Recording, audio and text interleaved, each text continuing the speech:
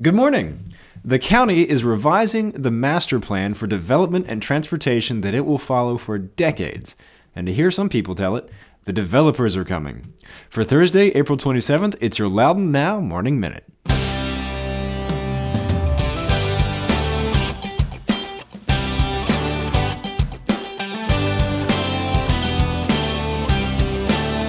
If you would like to advertise on the Morning Minute, contact Loudoun Now's advertising manager, Susan Steyer, at ssteyer@loudounnow.com or call us at 703-770-9723.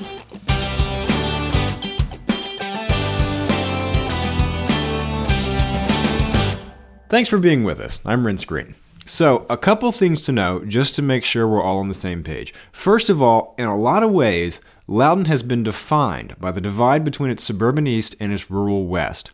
A lot of people think the rural west is a big part of what makes Loudoun special, and they really don't want to let developers build a bunch of houses over there.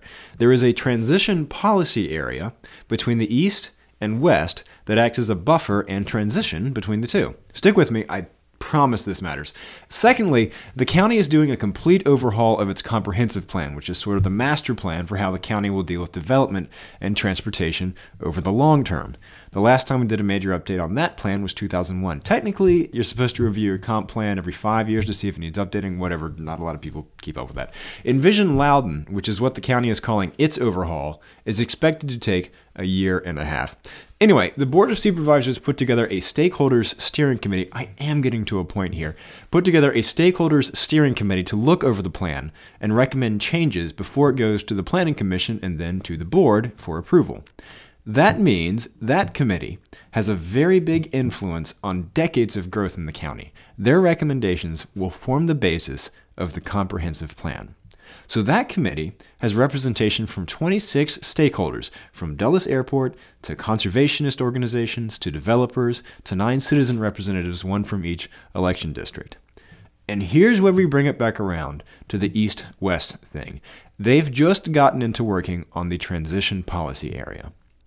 Some people are worried that the developers on the committee have too much influence and that they'll want to weaken or just do away with the transition policy area.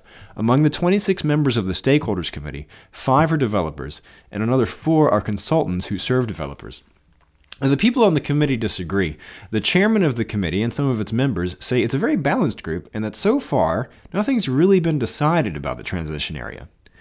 And it should be said, even if the developers did decide they really wanted to build out west, they'd have to get past a major obstacle, the Board of Supervisors.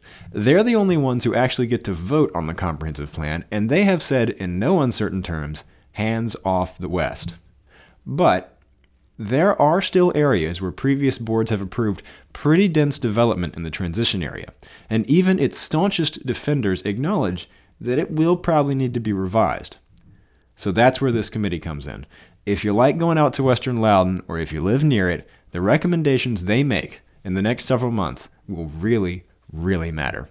Go to loudounnow.com/morningminute to check out the whole story, including what several members of the committee have to say on the topic and where the conversation's going on that. And of course, we'll be keeping an eye on it throughout the whole process. That's loudounnow.com/morningminute.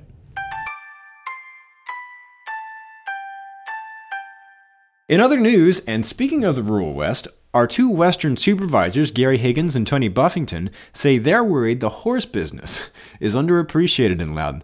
My mother and sister are both horse riders. I have to confess, I don't get it at all. But horses are big business around here. It's a $180 million business in Loudoun that supports 27,000 jobs. Higgins, Buffington, and other county leaders say they want to put a new focus on the horse industry, which means more trails to ride, a central equine activity center, and a quarantine facility for bringing horses in from overseas at Dulles Airport. They say boosting the horse business doesn't just mean making the horse people happy, but growing the tax base and taking some of that tax burden off residents. Now, the last 2 ideas, the activity center and the quarantine facility, have been around for a long time now. As for the activity center, Morven Park Executive Director Stephanie Kenyon says maybe the county can get that one moving with a public-private partnership at Morven Park in Leesburg. As to the quarantine facility, so you can bring all these horses in from overseas straight to Dulles instead of flying them in through New York and Miami, keep thinking positive, I guess. That one's been on the books for a long time, although Loudoun and Fauquier have had some movement on that lately. A recent study showed there's a viable business model there, and supervisors have started talking about it again. Head over to loudounnow.com to check out the Equine Business Forum on Monday, where they talked about this stuff. VDOT has come up with some options for the interchange at Battlefield and East Market Street in Leesburg. It's one of the biggest choke points and most crash-prone intersections in the town. Leesburg has $33 million locked up out of the $58 million the project would cost. VDOT hopes to have a final design approved by next spring, and construction is planned for 2021. Hit our website to see the interchange designs they're looking at. United Bankshares has signed the dotted line and bought Cardinal Financial Corporation, adding 3 branches in Loudoun to its footprint. United Bank is the largest local community bank. Buying Cardinal got it 22 new locations in total. It now has more than $19 billion in assets and 145 full-service locations from here to Pennsylvania and Ohio.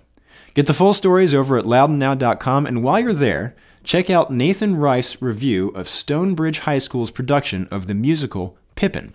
Nathan is a student at Lake Braddock Secondary School, and we have his review as part of a series in partnership with The Cappies, which is a writing and awards program that trains high school theater and journalism students to be expert writers, critical thinkers, and leaders.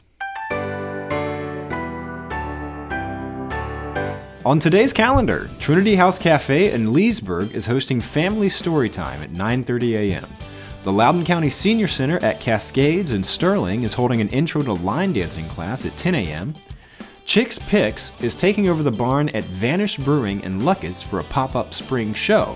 There will be more than 70 indie designers, artists, makers, and importers. Go find something for Mother's Day. Doors open at 10 a.m. and the show runs through Sunday. And the Loudoun Roadrunners are having another Suds and Souls beer run. They'll start at Old Ox Brewery at 6:30 p.m. and come back about an hour later for some drinks. Check out the rest of the events calendar at loudounnow.com/events. While you're there, you can submit your own events to our calendar. Okay, have a great day.